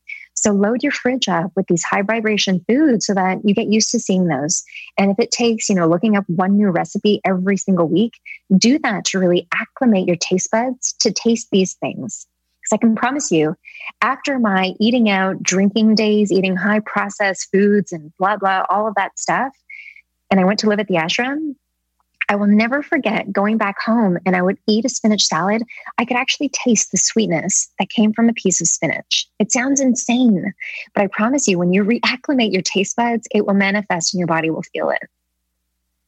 Thank you, Mona. You're amazing. Thank you. Oh my gosh. And I will say, please, please, please clean up your personal care products. What you consume, you're hearing me talk about food.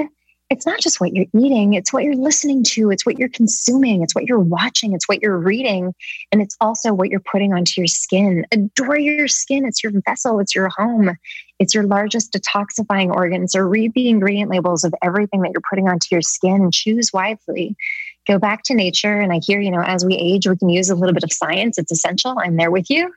But just be mindful. Build a mindfulness practice around your skincare as well. Yes. Yes. I used to have really, really bad acne growing up as a kid. And then, I went to go see a dermatologist and they were prescribing all these really chemical-based things. And I remember getting ready to put it on my face. And my grandmother spoke from the other side and she was like, boy, don't put that on your face. Change the way you eat.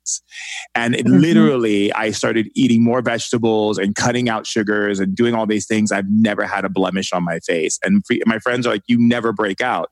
It's because I'm really super about my liver and my face and like my gut and how and what I'm doing. And so I really appreciate you. I honor you. I see you. And I'm so grateful for you being on this planet and sharing so much wisdom and love on Ancient Wisdom today. How can people have an appointment with you, learn from you? Do you have what are the things that you have out there that people should be getting into this to get more on the Mona Sharma tip? Yes. Well, connection is everything to me. So Instagram is my platform of choice. So you can find me at Mona Sharma. I'm going to go follow that right now. Thank you. I will see you there. Follow me there. Comment, reach out to me. I love the connection. If you go to my website, monasharma.com, you can access my programs there. I also have a 30-day program. It's really about this idea of undieting and really gaining education so that you become the advisor for your body. Take control of your mind and body first so that you can move forward and just knowing what to do from that standpoint. It's really about empowering you first. And then the last place you can find me is Jicama Life. So, you've heard me talk so much about prebiotics. I love prebiotics so much. I founded a company based on the healing powers of jicama. It's a root vegetable. So jicamalife.com. It's XICAM as in Mary A. life.com. You can check out some of my drinks there, but it's really designed to be beneficial for gut health. Wonderful. I see also that you're on the TV show, The Doctors, which is great. Yes. Yeah. What an incredible experience. I was able to share a bit of Ayurveda and khichdi, one of my favorite healing dishes. How did you like Travis? Oh, he was such a treat. He was beautiful. Yeah, he's amazing. I'm a regular on The Doctors, and I just saw that, and I was like, oh, so you know the fams. It's fantastic. You are such a gift to this world. So keep shining that voice through. Thank you. No, thank you. I really appreciate it. Thank you for saying that to me. I really appreciate that. I take that in, receive it. I nourish it into all my cells. I'm really just grateful for you, and please go follow Mona Sharma. Really take everything that she's saying because she speaks from truth, love, and devotion, as you know. And I look forward to even doing an Instagram live with you so we can talk about some quick and easy tips and share that with the tribe. I love you. I appreciate you. I see you. I honor you. And I just hold space for your greatness. Thank you, Mona. I love you too, sweetheart. I can't even wait to see you in person one day. To instead of virtually hug you, I'll give you a hug in person. Yay! I'm super excited. I love that. I hug longer than 10 seconds, just to let you know. So do I. Look at that. Meant to be. Perfect. Thank you, honey, for being with us. Bye. Bye.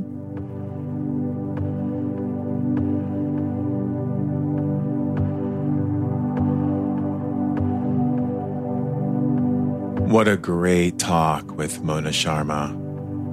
It's wonderful to talk to someone so connected and deep and grounded in who she is and why she is.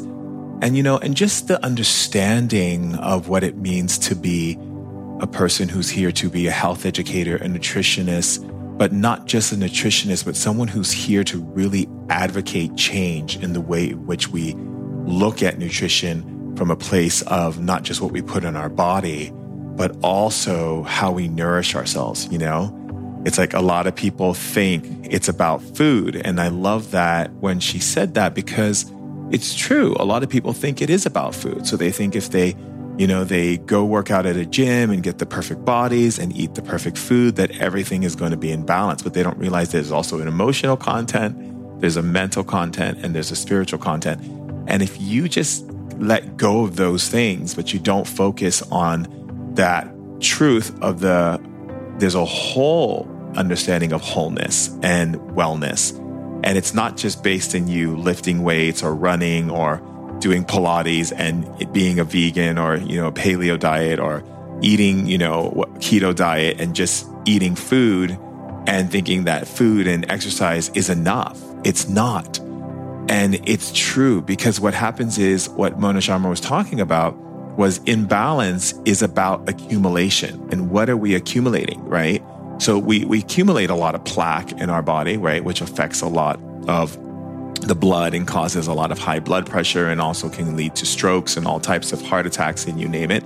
We also accumulate stuff in our intestinal areas, which creates a lot of mucus buildup, which retains a lot of the food that you've eaten from you being able to get the proper digestion, as well as accumulation of a lot of other things that we accumulate in our system, such as inflammation and, free radicals, things that are creating a lot of toxins and, just a list of things, right? We're just accumulating a lot of things. And when we do that over a period of time, our body breaks down. And that's when we go into losing our health and our vigorance and our vitality and our strength and so many other levels. It includes, reasons why we have Alzheimer's and why we have all of these, mental things that are happening in society, today's culture, that are, where the mind is not being able to have the proper mental health, right? Because if you start getting into understanding that the whole entire body is this beautiful living organism, this beautiful instrument. And what Mona Sharma was saying is that the body communicates through whispers, which if we ignore those whispers and we don't acknowledge them, right, when they first show up, and that can be like a crick in your neck, or it could be like, a sensation in your knee, or your stomach is feeling some discomfort or some blockage in your intestines or whatever it may be. These are the little whispers that our body makes, which are so beautiful because it whispers to us like, hey, something's not in balance here. There's an overaccumulation of something. Something's not in harmony. And if we don't acknowledge it, like Mona was saying, it can turn into screams. And I very much believe that because I've had my own health journey and I've gone through my own experiences of what those whispers turn into when not loved and acknowledged and really heard, right? And when we get into that space of realizing that you can never heal your body unless you love your body. So you can't heal a body you don't love. And Mona's right about that, because your body is it's you, but it's your home, right? So Mona was saying that our home is our body. And so what happens is the world that we live in, right, is wanting to distract us from taking the time to tune in to what it means to be at home. That means be within the body, right? And what is it asking from us? Like, what is it asking from us? And are we answering to it? Are we answering to it from what it's asking from us? So if we're getting bloatation, if we're getting gas, if we're getting inflammation, if we're getting back pain, or if we're getting, health stuff and all types of mental things and emotional things and stress and anxiety and cancer and this and that and the other, what is the body asking for? What is our home? Our home, right? Our house. What is our house asking for? It's important for us to keep our home clean. It's important for us to maintain our home and do maintenance on our home. And it's also nice to refurbish and replenish and bring new things into the home so that the home is strong. It's a very strong foundation for us to be able to be within and to be able to nurture ourselves and to be able to create this great wellspring of really beautiful energies so that we can, as an individual and a collective, begin to bring that really good, home feeling, that home love into the lives of other people through the way in which we speak and the way we interact and the way that we connect. And so I think that when we get into that space, we have to ask that question, are we answering what our house is needing for us to feel true nourishment and true sanctuary and true foundation and a place to really replenish and resurge ourselves with new energy so that we can be the best that we can be. So that energy then goes to other people and then they can be the best they can be. And before you know it, we're in this amazing tidal wave of really good energy that literally makes it so wonderful to be able to be a part of a community or a family or a tribe of people who are actualizing themselves in this embodiment, in this lifetime, and really bringing forth the message of love and wisdom and power in its most harmonious, loving state to be able to support people to see how amazing, what a genius they are and how they're capable of so much. Limitless capability, right? I mean, I'm talking limitless capability. The ability for you to see that, hey, why am I actually making something impossible? So what am I thinking? What am I feeling? What am I feeding and nourishing myself internally? And what am I feeding and nourishing myself externally into my internal that's creating these things that are creating discomfort in my life? And it can be anything from relationships. It can be everything from how much money you're making, what kind of service you bring into the world and how it's making you feel, what kind of home, what kind of clothes. Everything is about bringing that wellspring to you. Even the clothes you wear, even the way you dress, even the colors you associate with, even the music you listen to, the movies you watch, the friends you have around you, the interaction with your family. All of these things are a major point of pure referencing of how we're really doing. Because if you have dysfunctional, like people around you, people who are insulting and people who are aggressive and people around you who are just bringing so much toxic energy into your life, and you are responding to it by arguing and bickering and going through all types of different emotions and pulling yourself out of character into these other types of characters that are not based in love, that are not based in compassion, that are not based in understanding the greatness of every individual, but because you are caught up in your pain body, wanting to lash out and project because you're not able to come into that space of true respect for you and your autonomy and what your body needs, your home needs. What does your house need right now to be the sanctuary it needs to be? You know, I really love how Mona talked about ashram living because I love ashram living. And the reason why I like it is because it is what she said. It's about healing. It's about, understanding your power, understanding food, understanding mindfulness, and understanding of movement. So the healing power, right, is what it's about. So you have the healing, but you have the power too. The power is in the awakening. It's in the understanding through the devotion, through the ability to be in devotion and what it means. Like, I couldn't be Shaman Durek if I didn't wake up every day devoted to one thing, which is to make people feel loved by showing them love. Not because I have to, because I don't have to answer my Instagrams and I don't have to respond and I don't have to post up blogs and I don't have to do any of the things that I do. I don't really have to. I can go somewhere in the country and get a house with some horses and settle down and be happy and fine. I can go to Norway and go live with my girlfriend in the house and just live our lives and just do what we do. We don't have to have all of these things in order to be happy, right? I can find myself happiness, and with the very little things that people would think they can't have, that they would have to have more in order to be fully satisfied. I'm the type of person where I have less and I'm okay, because I have such a wellspring of love in my being. But however, I know that it's not going to be comfortable for me to be in that space, knowing that there's this outer experience of all of these brothers and sisters who also deserve to have happiness and joy and all these things. I could have stayed in heaven, but I chose to be here on earth. And I chose to be here because I know that heaven's always going to be there. But what I want to make sure is that my brother and sisters, which means all of you, are well equipped with everything that you need in order to nourish and love and see and have devotion for creation, which is you and your ability to dream the greatest dream and the greatest possibility for everyone as a solid foundation of love to bring about what it means to experience a new paradigm, right? A new understanding, a new frontier, a new creation from God. Oh, yes.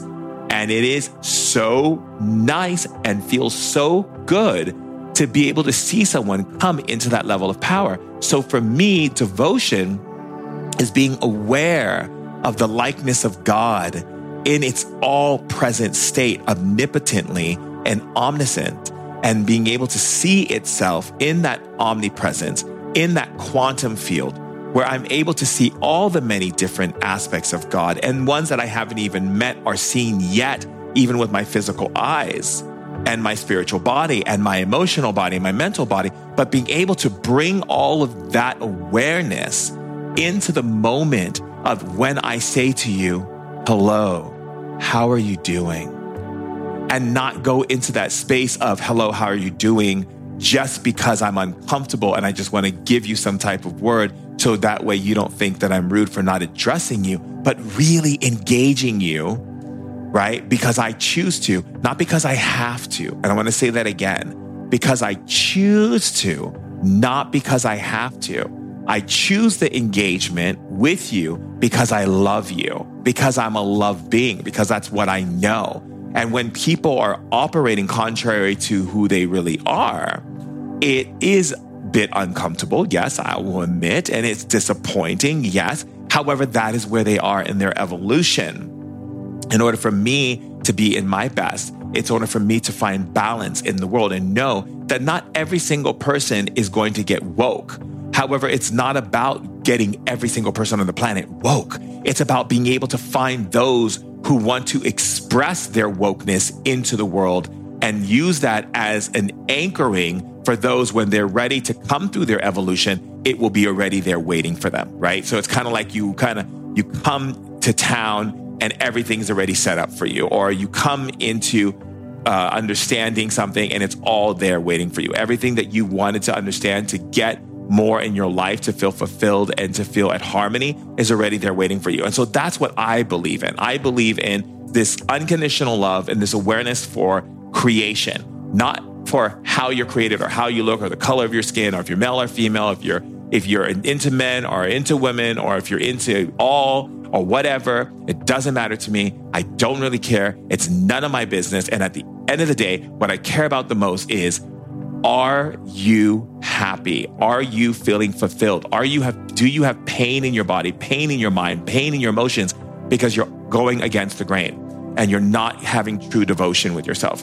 And what I love that Mona said is that mindfulness to heal has to come from a place of enjoying, right? And having fun and enjoying. And so the idea for her was that in the beginning, she didn't have that mindfulness yet. She understood. She was, her family was in the ashram, her father, and, going through all these different experiences, like with her mom. And then also realizing, hey, I'm working in corporate. She's working in corporate world, building anxiety, thyroid problems, completely out of whack in her body, and then heart surgery. And her heart, is pounding and asking her to listen. Right? To just listen, and what she's thinking is, okay, what pill can I take to make this pain go away? What pill can I take to make this discomfort go away? And we've all been there. We've all been there looking for the quick fix. The quick fix is saying what? The quick fix is like, I want the quick fix. I want to be done with this. I don't want to suffer anymore. I don't want to go through money issues anymore. I don't want to have bad relationships anymore. I want to meet that one special guy or that one special woman and be done with it. Or baby, I want to meet both of them. It doesn't matter. Like I said, the thing is, the reason why we don't get to that space is because we're not willing to go in front of ourselves and recognize that the reason why these things are happening is because we're not answering to the call. We're not listening to the whisper. We're not connecting to spirit, to the mental, to the emotional that is saying, hey, this is what I need in order to be balanced. Give it to me so I can be balanced. I'm doing everything I can to sustain life for you so you can carry out what you came here to do. Give me sustenance. Give me nourishment, right? And that's important. And so, Mona going down that journey of that corporate anxiety and all the thyroid issues and all that stuff, sometimes we have to go down these journeys because sometimes people are like, well, I wish I made different choices, and I was more like you, Shaman Durek, because I would have got all of this and I would have made different choices. But who's to say that you were supposed to make different choices? Who's to say that you made the choice that was necessary for the evolution of the planet and in those around you? Who's to say that those choices, those ideas, those things that come to you, these ideas that you feel, that the reason why the one that didn't come, the one that you wanted to be there but didn't show up or didn't make the date or didn't make it, did not show up because you weren't ready to show it up. You're not supposed to show it up because you were supposed to go down that path, down that road, so you can go through those experiences like Mona Sharma did. Mona Sharma had to go through those paths of corporate world and thyroid and heart surgery and all these different things so she can understand the worst case that would happen if you were to deny those whispers that would turn into screams, or what it truly means for someone when they're not nourishing themselves, both mind, emotion, body, and spirit, right? What is that? What does that look like? How is it translating? What makes sense of it? And how do we get around the obstacles, the mental traps, the emotional pulls, and the distractions that limit us from having that beautiful, profound relationship with ourselves? Which, by the way, having a relationship with yourself, and I'm constantly engaging my relationship with myself and learning new and more profound ways in which to engage it. But once you start the process and you really start to fall in love with yourself, you begin to recognize all of these amazing capabilities and these amazing ways that you get to be and show up in the world, not just for yourself, but for everyone around you. And you also stop thinking in the very I mentality and you start getting into the we, right, conversation. I mean, really, how could you not want to level that up? So instead of beating up on yourself and being like, well, I wish I would have learned these things earlier, or I should have, or maybe I'm not this, or maybe I'm not that. How about just washing that off the table, wherever it is, just wash it, wherever you are, just wash it, and just go into a space of recognizing that everything you've gone through, every pain, every challenge, every hurt, every anguish, every annihilation you've been through, you're like the phoenix. You rise and you rise and you rise again to meet the information and the spontaneity that is necessary for you to reclaim your power in the most dynamic way that gives you the ability to see why that path you had to go down with to begin with was necessary, right? Why did you have to go down that path? It was necessary.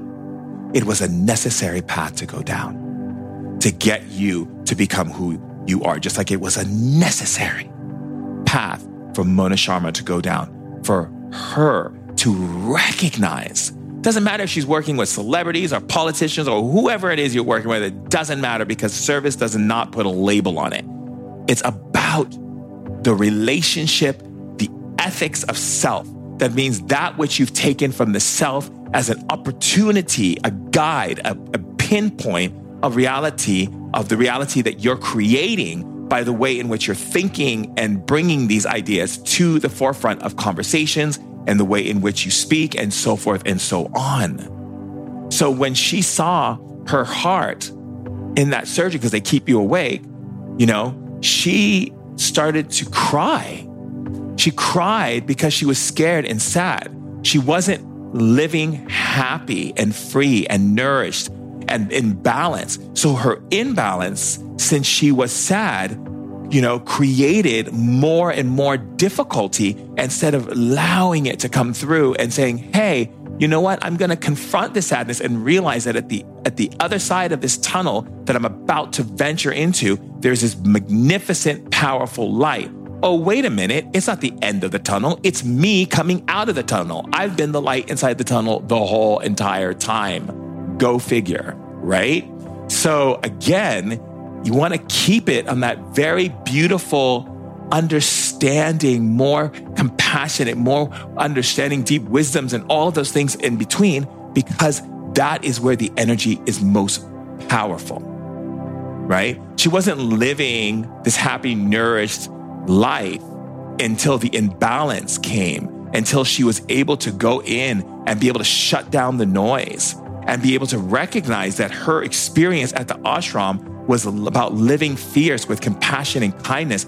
And that was being ingrained into her just through her life experience and the way that she was perceiving information, and why she's able to bring it to the world today in such a huge global community, and also a community that really that needs it to be a part of their design. And so when you peel back those layers of imbalance, you begin to recognize that there is this great, beautiful energy that is waiting and resting and able to connect with you when you are truly ready to harness, own, and appreciate that feeling of that connectedness, that energy. Oh my goodness. It's powerful to be able to welcome that into your life instead of beating up on yourself. Welcome those choices that you made instead of hammering yourself. Welcome those choices instead of crucifying yourself and making yourself seem like you're this horrible, bad person so that you can go out and people please more to kind of make up for the quota of the bad person you think you are. When in fact, it's no more truth in that other than the understanding and the understanding of the proclamation that comes in witnessing and recognizing how powerful you are when you come into that state and you begin to realize, I am not happy. I'm not okay. I don't like this job. This relationship isn't amplifying love. There's pain in my body. I don't feel comfortable. The food I eat makes me heavy. It makes me sick. I don't feel happy and comfortable with the situations when I'm with my friends having conversations. I don't feel loved, supported, and acknowledged by myself in that process. So yes, I am making a proclamation that is declaring the imbalance being real. And now I get to dream, connect, and open up a new understanding of what balance looks like as according to our modern time, and then facilitate that as truth into my every cell of my being. This is how we get to a deeper place when it comes into just not like what Mona was saying, nutrition, but taking nutrition to another level. Taking nutrition not just by the food you eat, but by the words you hear and say to yourself, and the things you take in and the feelings you feel all need to be elevated so that you are getting the highest amount of nourishment in your beingness. So that way, you then bring about the understanding of when your body whispers to you, it's saying, hey, something's unbalanced, and I know you love me, so you care to find what's in balance by asking, connecting, and listening, and then being able to make the change about.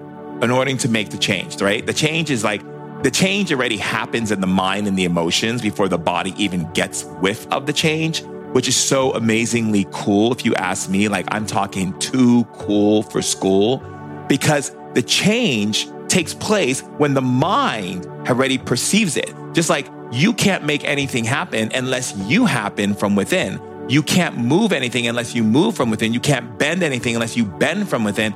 Everything is a space onto a space. So as you create from within, you create from without. The energy above as below is the energy signature of the frequencies that are operating in simultaneous energy fields that are operating. So if I'm not choosing to see and love myself, then I'm going to believe that the world can't see and love me. If I'm not able to see that I'm worthy and valuable, then the world is not going to be able to see and value me. The energy of the inward becomes the energy of the outward because there's no duality there. It is equally in the same. The energy frequencies are operating in a holographic form. So when we put food in our body, we have to understand it's not the food that we eat because we're like, oh, I want a hamburger. It's not the hamburger we're eating. We're eating the essence of energy. The frequencies of energy is what's going in our body. The nutrients level of those frequencies are combinations of different things that those things are happening within the hamburger or within the carrot or within the celery stick, or you name it. The energy frequency is what we're digesting into our being. It is what we are taking in. So you can eat a hamburger and someone can feel a lot of energy. Another person can eat a hamburger and feel very heavy. Is it based on the chemistry, or is it based on the energetic chemistry that is taking place within the synthesis and the intellect of your being based on the energy of that hamburger? That's why some people get really excited when certain things happen and others don't. It's because there's a signature, a frequency that connects, a frequency that allows information to be shared with one another in a harmonious way without there being any type of hammering or anyone being angry, but more from a place of, wow, I get to experience this and I don't even have to be afraid of it, because experiences to me are me passing through different energies, and the ones that I feel really connected to are the ones I'm going to pull in regardless, right? And so the key element there is like what she went through is like going through that process of crying because she was scared and sad, but it wasn't that she was scared and sad. It was more that she had uncertainty of the energy or the pictures that would follow, and that created the fear. And that's what we call the unknown, right? So when we realize that for us, we have to come into a space of recognizing, what that means for us individually. What does it mean? What does it mean to truly nurture yourself, and nourish yourself, not from a place of, I'm going to do this because it's going to irritate you, because I want you to be upset. And no, that's not nourishing at all. That's just drinking bottles of poison. Woo. I'm talking about true nourishment. I'm talking physical, emotional, mental, spiritual nourishment, that you are filling your vessel up with all that is good. Woo, woo. Can I get an amen, or an a woman, should we say? The thing is that the nurturing aspects come in when we begin to recognize that it's not just the food, it's the environment, it's the energy, it's the colors, it's the everything that is either making or breaking us based upon the frequency codes that we're taking in and nourishing ourselves with. That's why it's very mindful to not engage in those very distant, scary, energies that we see so much projected into Hollywood and movies and so forth. Because the mind doesn't know the difference. The mind only knows the difference based on what it feels, and doesn't matter. So you're going to experience fear, and you're going to feel, your body, being filled up and released, and all these different things happening chemically to you, because you're unable to see the bigger picture. What is the bigger picture, you're asking me? Like Shaman Durek, what is the bigger picture? The bigger picture is, no matter what you say and do in this world, it does not matter until you understand what you are saying in your inner world. Your house has to be in order. Get your house in order. Get your queen, your kingdom in order, so that you are ready, equipped, and able, and you recognize true devotion, right? The true devotion is, how do you bring that true devotion into your life? How do you accept that true devotion into your life? Or does it come with a bunch of strings and attachments? So the way I always say it is, see yourself, right? So to see yourself, to see it, to just see it, you have to be willing to see everyone. If you can't accept certain things in society and reality, because you're not nourishing your mind and your emotions in the right way, then you're only going to be able to perceive and understand the perception, which is that this person is not going to be able to fulfill those things that you would want fulfilled, right? So it's about realizing, like, oh, wait a second. Am I really engaging in this from a soul level? Or am I just engaging in it from a peekaboo level, right? Peekaboo. I'm just going to peekaboo around the corner and see what everyone's up to, but I'm not really going to engage, and I'm not going to build devotion. And it's really about seeing yourself in order for you to see everyone. And if you can only see parts of yourself, that's all you're going to see in society. So the greater all is the greater you, right? So loving the greater all is loving the greater you. And we must rise and lift and shift and raise our vibrations of joy and happiness so that the people who are in that state of that purgatory, that type of very dense frequency energy, is being loved and acknowledged and seen to come home in the light in that moment, because we're not operating out of our pain bodies that wants to project onto everything around us with judgments and opinions. Ugh, no one wants that, right? We are going into a new understanding where we can start to accept, instead of what they tried to teach us, what they taught us to see was the state of norm that we don't really need to be seeing, because the true state of norm is the ones who are operating from this place of true liberation and not caring about what someone may say because they do it this way or they do it that way, and just allow it to be, right? So we are taught to see that this is a state of normal. That's not normal. That's invasive. That's abusive. That's not okay, right? And all those things become that because you're not giving the child or the person the space to be able to discover who they are. So what we're operating here is to nourish the self. Yes, of course. Eat the food, nourish yourself, make sure it's good, make sure it's raw, make sure it's good and honey to your taste buds, to your soul, to your being, right? But then we also have to be mindful of recognizing the spiritual components of us bringing that into our life. So you need to be nourished in the spiritual before food can nourish you. Again, I'm going to say that again. You need to be nourished. You need to be nourished. Remember that. You need to be nourished in the spiritual before food can nourish you. So it doesn't matter what food you have. If you're not nourishing yourself spiritually, mentally, and emotionally, you're never going to really taste the true essence of that frequency, which is food that is being governed for your house. You understand? So this is the power that we have. And that's why I love this conversation with Mona Sharma. She is so bright, so powerful, so intelligent, and such a goddess. And I'm happy to have had her on Ancient Wisdom Today podcast. Love ya.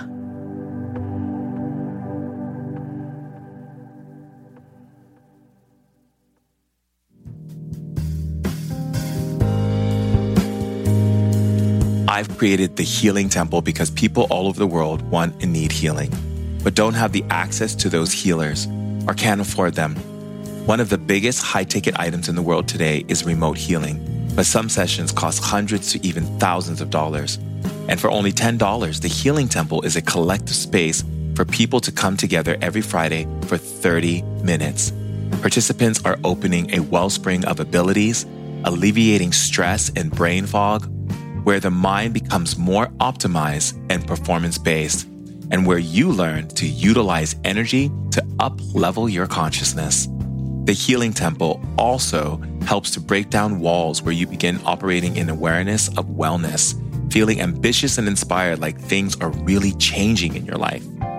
Inside the Healing Temple, you're also stepping into a world where you might experience phenomena that you thought wasn't possible. Something as small as a chill or the hair standing on the back of your neck becomes like an opening door. Some members have even said they've experienced increased psychic abilities and that these sensations have intensified with following sessions. I've trained my powers to impact change, and I've learned how to get results. Who doesn't want to feel good? The Healing Temple is not only beneficial to you, but also to those around you, because when you're feeling good, you shine that positive energy onto others, your partner, your children, your coworkers, even your dog or your cat. Everyone around you begins to feel better because you are feeling better. It's a rippling effect that's much needed on this planet. We need the Healing Temple more than ever right now because of all that's happening in the world, the social political structures, calamities, chaos, and feelings of hopelessness and despair. The social climate is on high, and this pressure cooker is taking a negative toll on how many of us feel. The Healing Temple offers comfort on a global level because when more people are feeling good, the more kindness, generosity, and realness is generated. For only $10, I invite you to become part of the community that seeks to do good, to feel good, and to make this world a better place. Go to shamandurek.com and click the Healing Temple to join our wellspring of healing, restoration, and elevated consciousness. See you in the temple.